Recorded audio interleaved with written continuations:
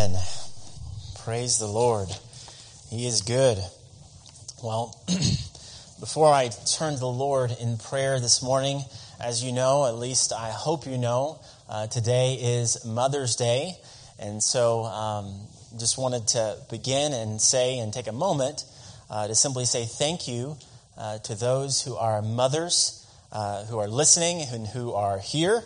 And each of you are such a blessing, and you so often give so much without things. And so just want to take a moment and just say thank you. Can't say it enough. It's such a blessing to so many, and we are just incredibly thankful for you. And so as we turn to God's Word, I want to just take a moment as well as I pray and simply thank God for you mothers, and to pray for you that you would have a blessed Mother's Day as well. And so let's go to the Lord in prayer, and let's praise the Lord together with you at home or you here. Praise the Lord for Him having given us our mothers for His glory and for our good. And so let's pray. Father, thank you, and we praise you, Lord, for your goodness, for your sovereignty, for your kindness, that you have given us, each of us, a mother. And we thank you, Lord, for each one. We thank you for how you have used them in our lives, that you have used them to shape us, whether someone here who is listening, perhaps, maybe their mom, they've had troubles with their mom, or maybe not the best mom, or whatever it may be. We see and we recognize that every mom has been given from you, and we thank you, Lord. And we recognize your hand and your goodness in the mom you have given us, and we thank you for just the incredible ways that our moms just serve and care for, have cared for us, and for those listening, our children that are caring for them. And we thank you, Father, for them, and we pray that you would be with all the moms and helping them, Father, that you give them grace, uphold them, and continue to help them to set their eyes upon Christ and upon serving Christ, with or without things. But we come and we praise you for moms today, and we thank them as well. And we pray you would uphold them and bless them this Mother's Day. And Father, as we come and turn to your word, may you help us, Lord, as we are coming and continuing in the Gospel of John, that you help us to come with hearts that are ready to be exposed, ready to be fully laying at your feet, that you'd help us to come recognizing that you are God and we are not, that you are good, you are gracious, you are kind, and in your goodness and your kindness and your graciousness, you sent your Son into the world for us. And so may we come, and even as the theme of our passage this morning is worship, may we not think that we are now turning to go to Scripture and that we are now stopping worship and going on to just listening and hearing the Word of God preached. But we are to engage in this time as an act of worship as well. And so help us, Father, to continue our time of worship, and help us to continue our time of worship in and through Christ and Christ alone. And so help us, Father, and give me grace that I may clearly proclaim your word. We pray in Jesus' name. Amen. Well, this morning we are continuing then and returning to the Gospel of John, where we saw last week the first part of John chapter 4. So Jesus' conversation with the Samaritan woman. And so today we return to John chapter 4 to see the second part of Jesus' conversation with the Samaritan woman. So If you'll turn then to John chapter 4, and we'll look there. Now, last week, in part 1 of John chapter 4, we saw that Jesus, he spoke with the Samaritan woman and told her how he was coming to give water that never fails to satisfy. So this week, Jesus comes and calls us to true worship. So if you would then turn with me to John chapter 4, and I'll be reading in verse 7. So we're going to begin a little bit before our passage this morning. So verse 7 to give a bit of context, and I'll end with verse 26. So may God bless the reading of his heart-exposing word. A woman from Samaria came to draw water. And Jesus said to her, "Give me a drink." For his disciples had gone away into the city to buy food. The Samaritan woman said to him, "How is it that you, a Jew, ask for a drink from me, a woman of Samaria?"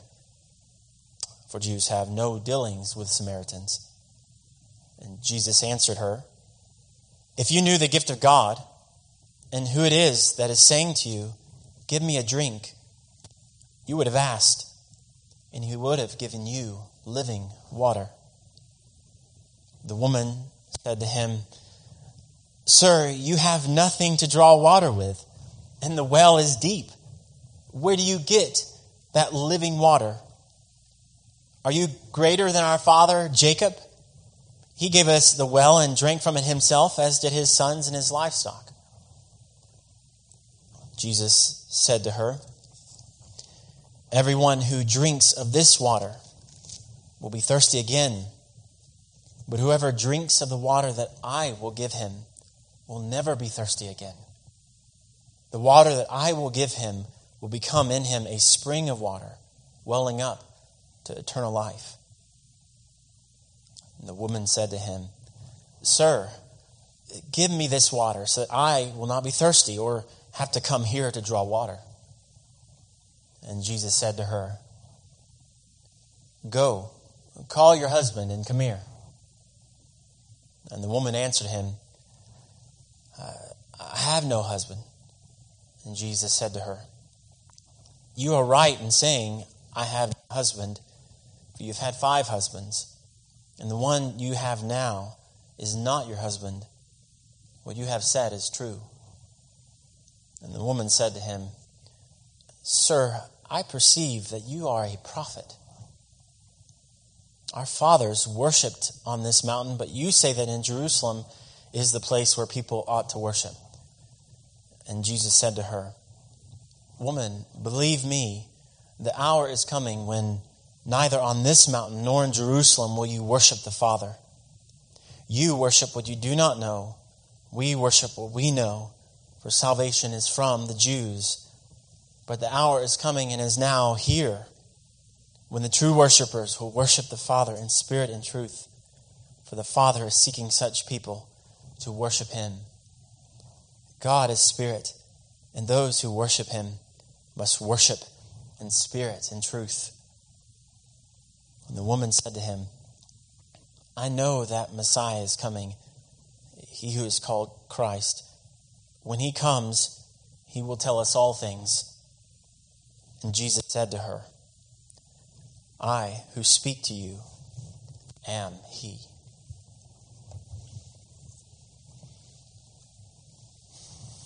Amen. Now here, as we come to the second part of this conversation between Jesus and the Samaritan woman, what happens here may seem a bit odd. So Jesus, he tells the Samaritan woman, so part 1, we saw he told her, "I give living water." But now it almost seems like perhaps he shifts the conversation, and this shift is not merely here we need to see, and this is where it would not be odd, and that this shift is not merely so Jesus can make another point disconnected from the first. And perhaps you've read this passage and just thought, well, okay, he talked about living water, and now he's talking about worship.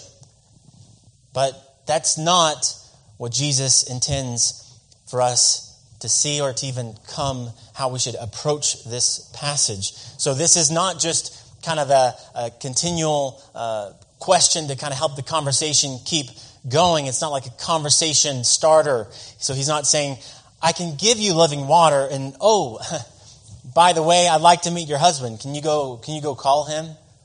So he's not saying, well, I don't really have much more to talk about, or so let's ask, how's the weather? If you've ever been in those kind of odd conversations with someone and you're like, well, I don't know what to say next, so I'm just going to put something out there. Well, this is not what Jesus is doing here.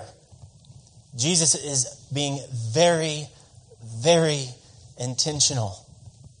And it is very much related to what he just said in part 1. So Jesus is going deeper. He's going down a level deeper with the Samaritan woman. So the Samaritan woman, she is not understanding what Jesus is saying about living water. And so here, Jesus moves mercifully and intentionally to expose her. So he is taking out, she's not getting it, he's taking out his spiritual scalpel to show her and us our deep need to be unmasked. And as I see what Jesus is doing here, I think of Hebrews 4, 12 through 13. How God's word is sharper than any two-edged sword. And what does it do? It pierces and it discerns the thoughts and the intentions of the heart.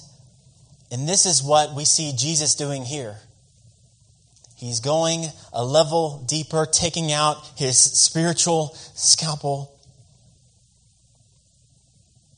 And no creature is hidden from his sight, but all are naked and exposed to the eyes of him to whom we must give an account. And so Jesus is coming to show her and to show us the depth of our sin. And this is what Jesus is doing here with the Samaritan woman. He's doing and applying even Hebrews 4. No creature is hidden. And so he asks her then to call her husband. But she says that she has none, which is true.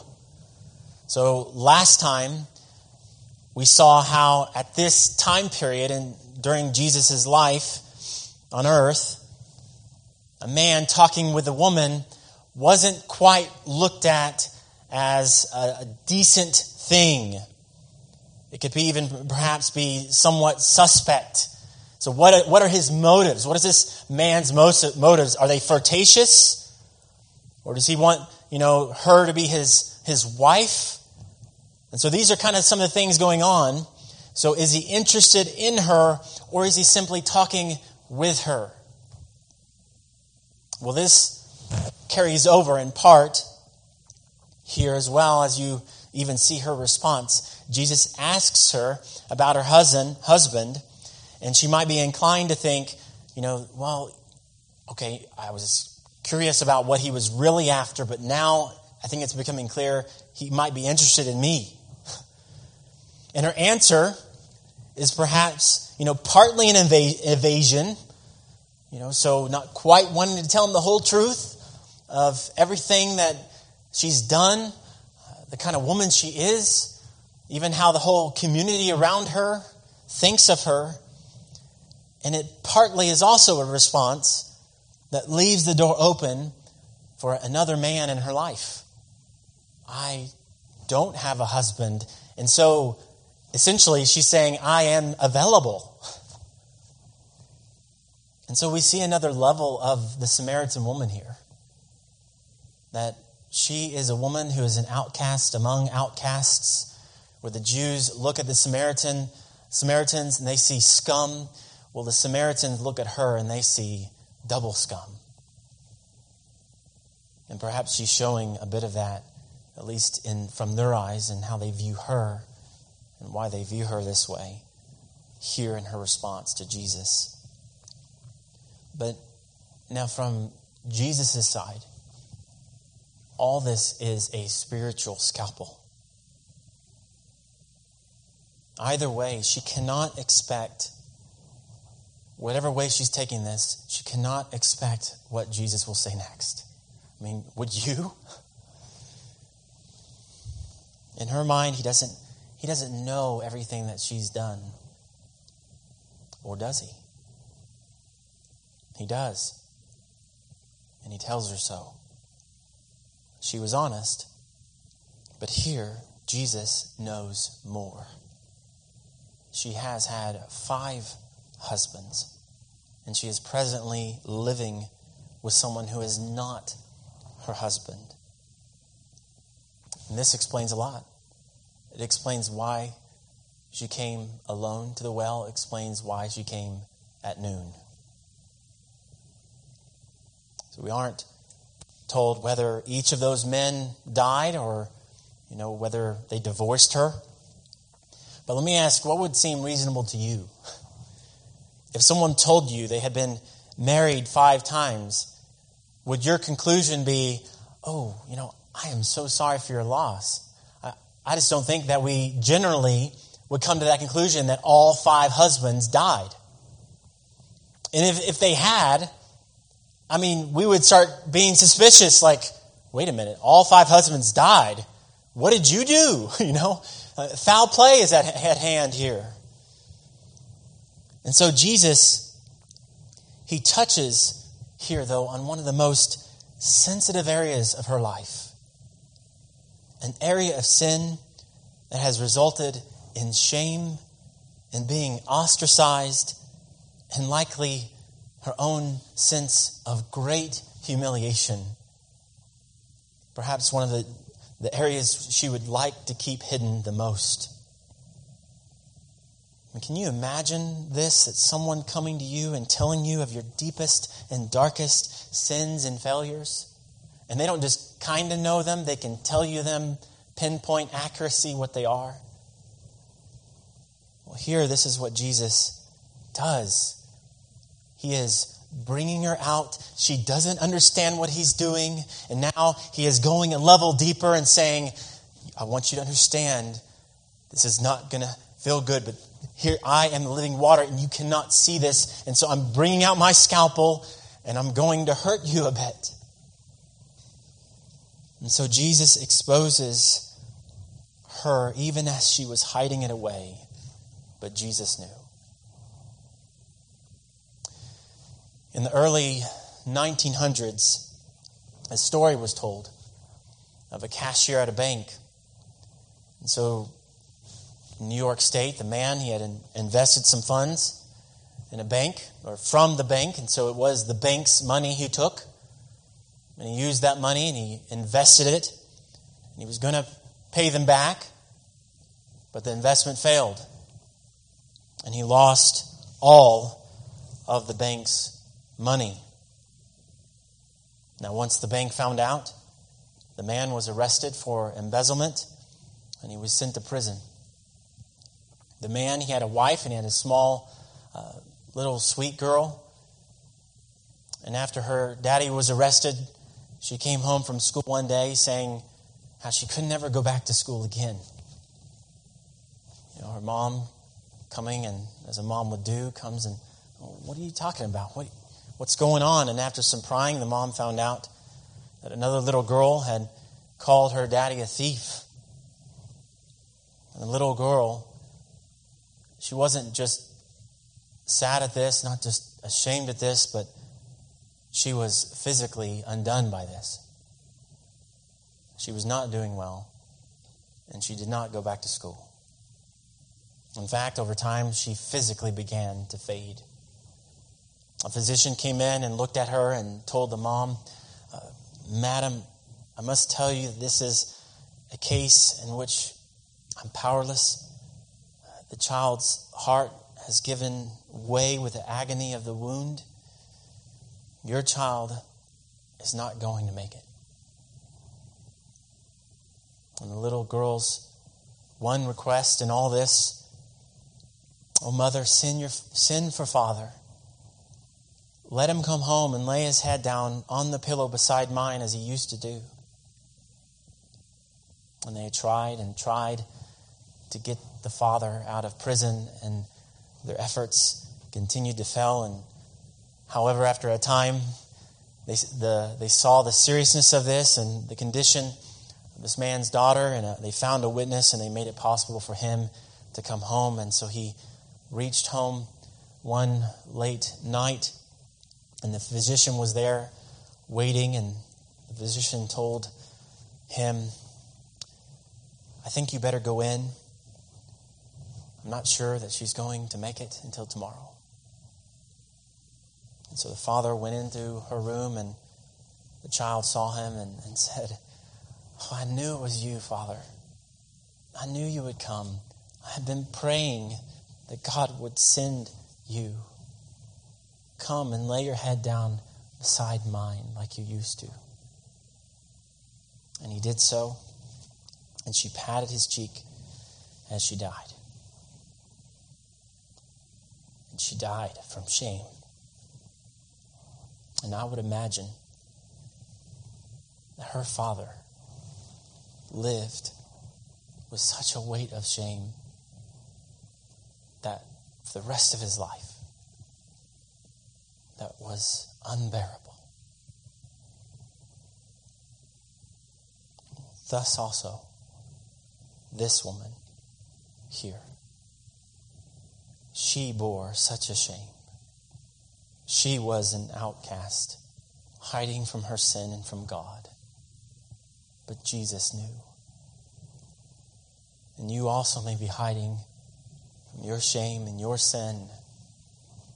But Jesus knows where you have hidden the scars and the damage and the wounds and all those things that have done such terrible things in your life and your family and your marriage or whatever it is.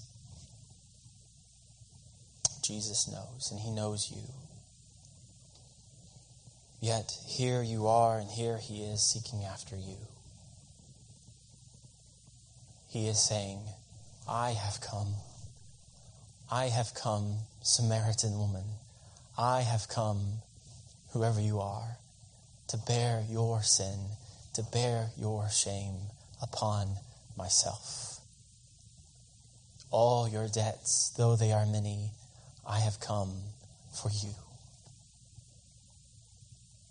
I have come to save sinners. And here he is in the Gospel of John, coming to save you and me. And so you and I, and this woman also, need to admit responsibility for our sin. Jesus is not dismissing what she did. He is not making light of what she did.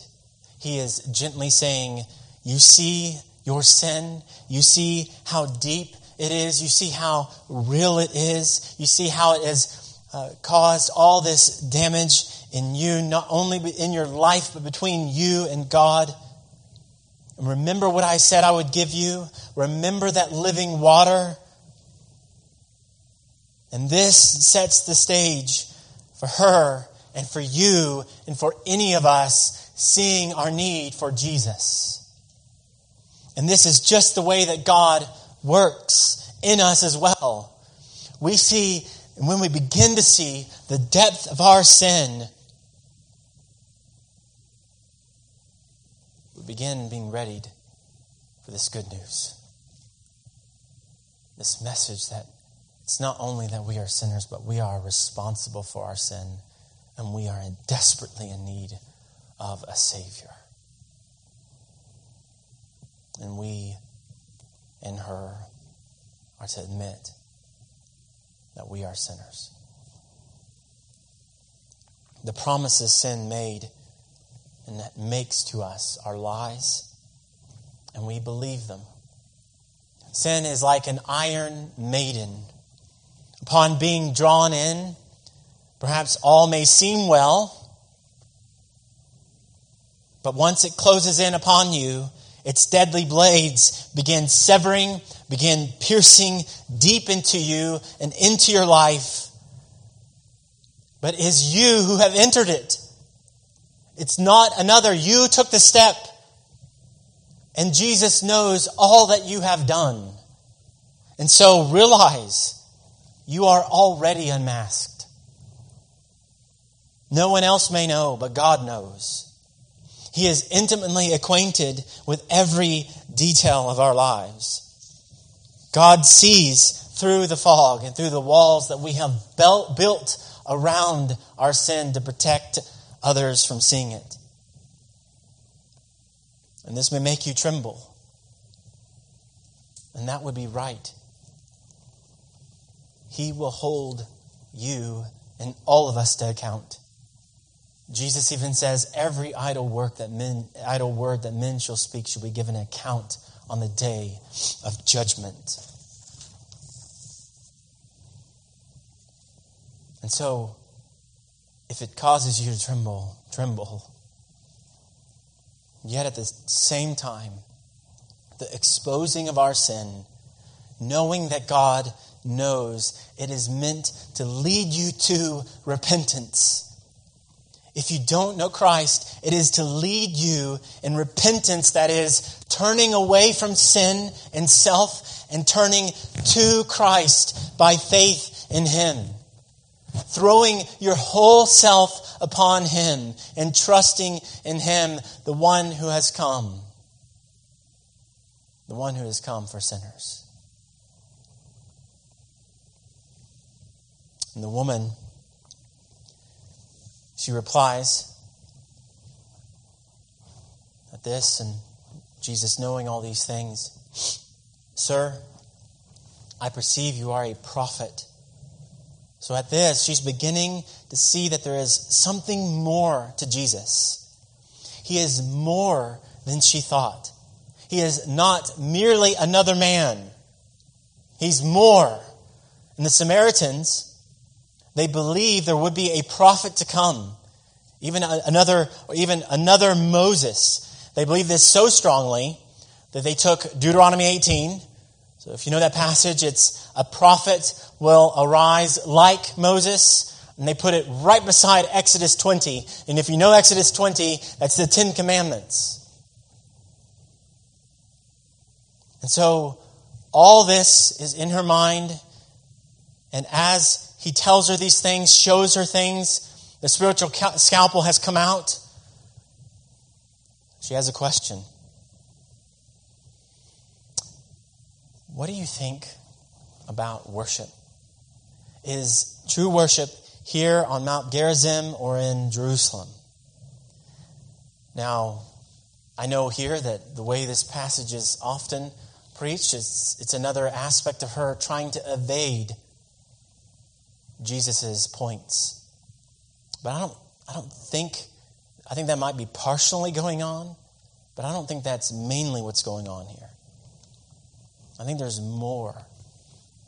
If Jesus is a prophet, because she's making it a big admission, you are a prophet, which they would not do that unless they're saying you are the prophet. I don't think she's saying that, but she's realizing something is different about Jesus. But if Jesus is a prophet, and perhaps even the prophet, she needs some answers on where Jesus stands. Is he for or is he against the Samaritans? So she's saying, I see you're a prophet, but I'm still not sure about you or about worship because we aren't on the same page. I have different beliefs than you do. You're a Jew, I'm a Samaritan. I think more than anything, she's presenting an honest question to Jesus. And so the Samaritans, they believed true worship was on, their mountain, Mount Gerizim, and not in Jerusalem.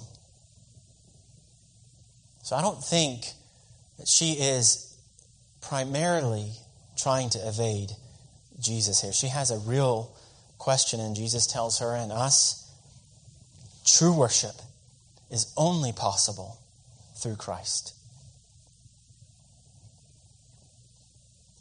So he shows her this first by showing her and us our need for this Father. So it's not about a mountain. It's not about a place, whether temple, synagogue, or church. Well, she was saying, you see that mountain over there? Because they could very likely see it from Jacob's well. You see that mountain over there? That's where we worship. And Jesus is saying, no, my dear woman. The hour is coming when neither on a mountain nor in a specific place will you worship. While she was concerned with, verse 20, our fathers worshipped on this mountain, Jesus, he is pointing her to the heavenly Father. You need this worship of the Father. So in other words, the hour that is coming, Jesus' sacrificial death and victorious resurrection is calling all to worship the Father through Christ. And this is why Jesus says to her, true worshipers will worship the Father in spirit and truth. And you know, we really have already seen this. Spirit and truth. The Spirit, as in John chapter 3, being born from above, being born again. The Spirit of Ezekiel 36, I will put my Spirit within you. And the Spirit, as in John chapter 4, living water that Jesus will give. And the truth, as in John chapter 1, the Word made flesh, full of grace and truth. And as in John 14:6, I am the way, the truth, and the life, and no one comes to the Father except through me. So it is only possible, true worship is only possible through Jesus. So for you and us, we must ask the very appropriate question, through whom are you worshiping? Through whom are you worshiping? And for children that are tuning in here, whether you're young, as in really young, or you're getting ready to go off to college, it may be that you have worshiped through your parents. They take you to church, or they may have done that for a time, and your faith is a derivative faith. It's a faith that relies on them. I am a Christian because they are a Christian. So it's not your own. Well, you need to embrace Christ for yourself, and not because of parents, not because of pastors, not because of anyone else, but because of Christ and Christ alone. It is Christ who calls you to worship through Him. And so children, teenagers, college students even, you need Christ, and you need to worship through Him and not through your parents or anyone else. Or it may be that you have, or we have, erected idols of self. We worship through the idols we have made. So you come to church, or perhaps you did come and you aren't moved by Christ primarily, but you are moved by, and you bow down before your own emotions. If my emotions are not moved, I have not worshiped. Well, who told you that? Is that what we see in Scripture? That you have to worship through your emotions?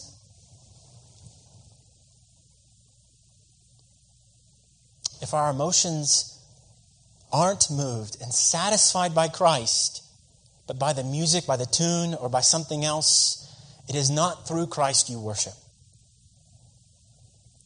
It may well be that church is all about you and pleasing yourself. Yes, your joy is to be in Christ, but is your joy in Christ? Or you may worship through something else. And it can be anything else.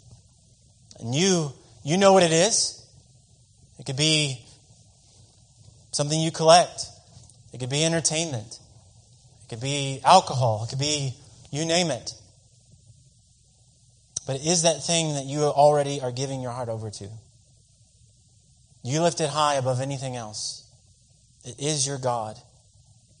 And if you're listening to this and it's not just that you are lifting up something else, but it's a particular religious thing, a religion that you're lifting up, whatever it is, if it isn't through Jesus, you are not worshiping God.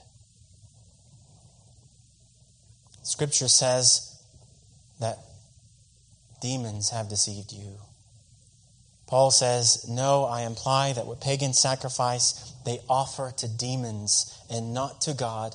I do not want you to be participants with demons. Do you want to know the root of all other religions outside of Christianity? Demonic. You are worshiping, and you're worshiping a false god, specifically a demon. William Blake, the English poet and painter, he rightly said, man must and will have some religion. If he has not the religion of Jesus, he will have the religion of Satan and will erect the synagogue of Satan, calling the prince of the world God and destroying all who do not worship Satan under the name of God.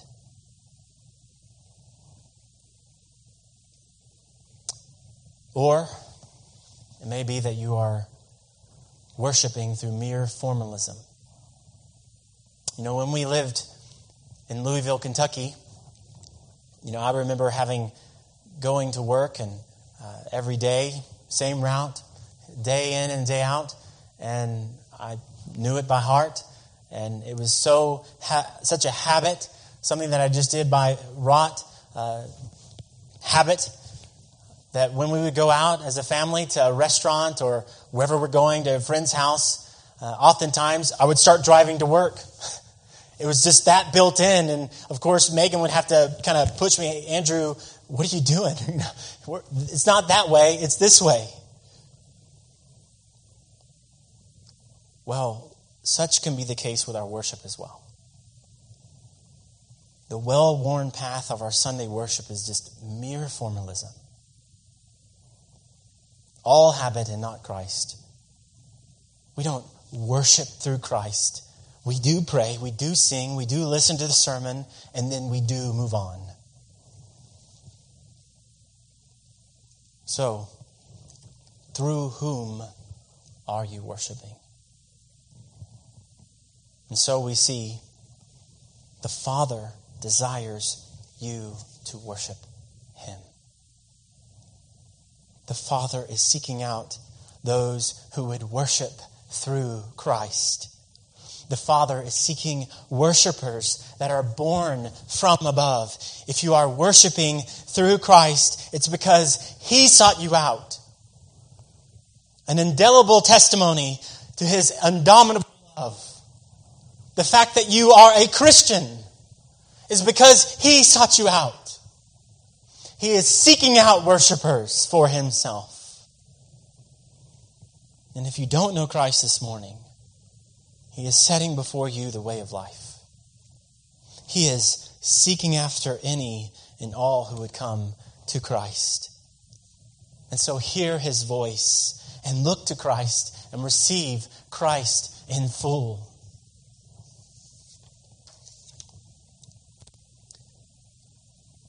Hence, we see, wherever you may be, taking this in total, worship Him.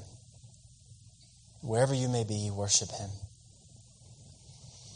It's not about a place, not Mount Gerizim, not Jerusalem, or anywhere else. It is about a person. Through Christ, we worship, and may we unbound our worship. What do I mean by that? Unbound. It may be that you have bound your worship to some place. I only worship in the church building. I only worship when I'm alone. That's when I really am spiritual. When I read my Bible at home. When I pray. But Jesus is saying, it is not here nor there. It is Him everywhere. There is not to be one part, whether it be in your living room, your kitchen, the grocery store, 8 a.m. or 9 p.m., lunch or dinner. Our worship is to be unbound, so long as it is bound to Christ. And so, let loose a life of worship of Christ. And to all this, she responds, hearing everything Jesus is saying, I know that Messiah is coming. When He comes, He will tell us all things. The Samaritans, they called their Messiah Tahib, or restorer. They thought that their prophet would tell them what they did not know. Their Bible was only the Pentateuch, the first 5 books of the Bible. There's a lot they did not know. Hence, Jesus told her, you worship what you do not know. And so their Messiah would come and tell them the truth. And what did Jesus do with her? He did tell her all things. Even as she'll say later in this chapter. And to this one lone Samaritan woman, this outcast among outcasts, even when Jesus, He would not tell others, as we look at all the other Gospels, He here plainly tells this Samaritan woman, I who speak to you am He. He tells her He is the Messiah. And so He says, and He invites her in, and He invites us in to come under His salvific shade. There is no other Savior. No other one through whom we may worship Christ. I mean, what a picture has been painted for us here. Every one of us needs Christ. All of us fall short. And she sees that. And hopefully, whether you know Christ or not, all of us see that right now and say, my, oh my, I need Jesus. Every hour, every day, you alone are the one that can save this sinner. Right now, we are getting ready here in Alabama for an Alabaman summer. In other words, the heat is coming. And many of you will get your ACs going strong. You will wear your hats. You will put on your sunscreen and you will take cover from the sun. Well, don't let this day pass having not taken cover under and in the shade of Christ. He bore your sin and shame and wants you to honestly see your deep need for Him. He is your lone shade and the lone one through whom we may worship truly. So whoever you are, consider your own soul. Consider your life. Consider Him who can save you. And as you do, don't turn away. But come to Him who can save you completely from head to toe. And you will be God's child now and forever through Him who bore your sin upon Himself. May you turn to Christ. May we all worship through Christ this morning. Let's pray.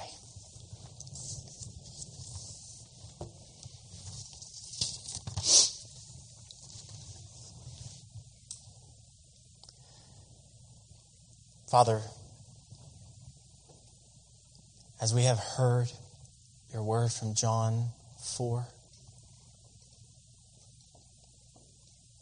May we, every one of us, see that everything Jesus has done, the spiritual scalpel, the sin, the depth of it, our responsibility for it, our need for this Father, our need for this Savior, our need and call to worship through Christ, and our call in all of life to worship Him. May all of us gladly come under Him and in Him and rejoice in the salvation that has come. If there's anyone here who is listening who does not know Christ this morning, we pray that right now, that Father, you would do your work and you would help them to turn to you. And if that's you, we pray that you would trust in Christ this morning. You would not run or lie to yourself about your own sinfulness, your own depravity, your own need for Jesus. Not lie to yourself that some religiosity or some formalism or something else can save you or is what you are to worship. It is only Christ and Christ alone. And may you come to Him. And Father, we pray that you would help us, Lord, as you have called your children to worship.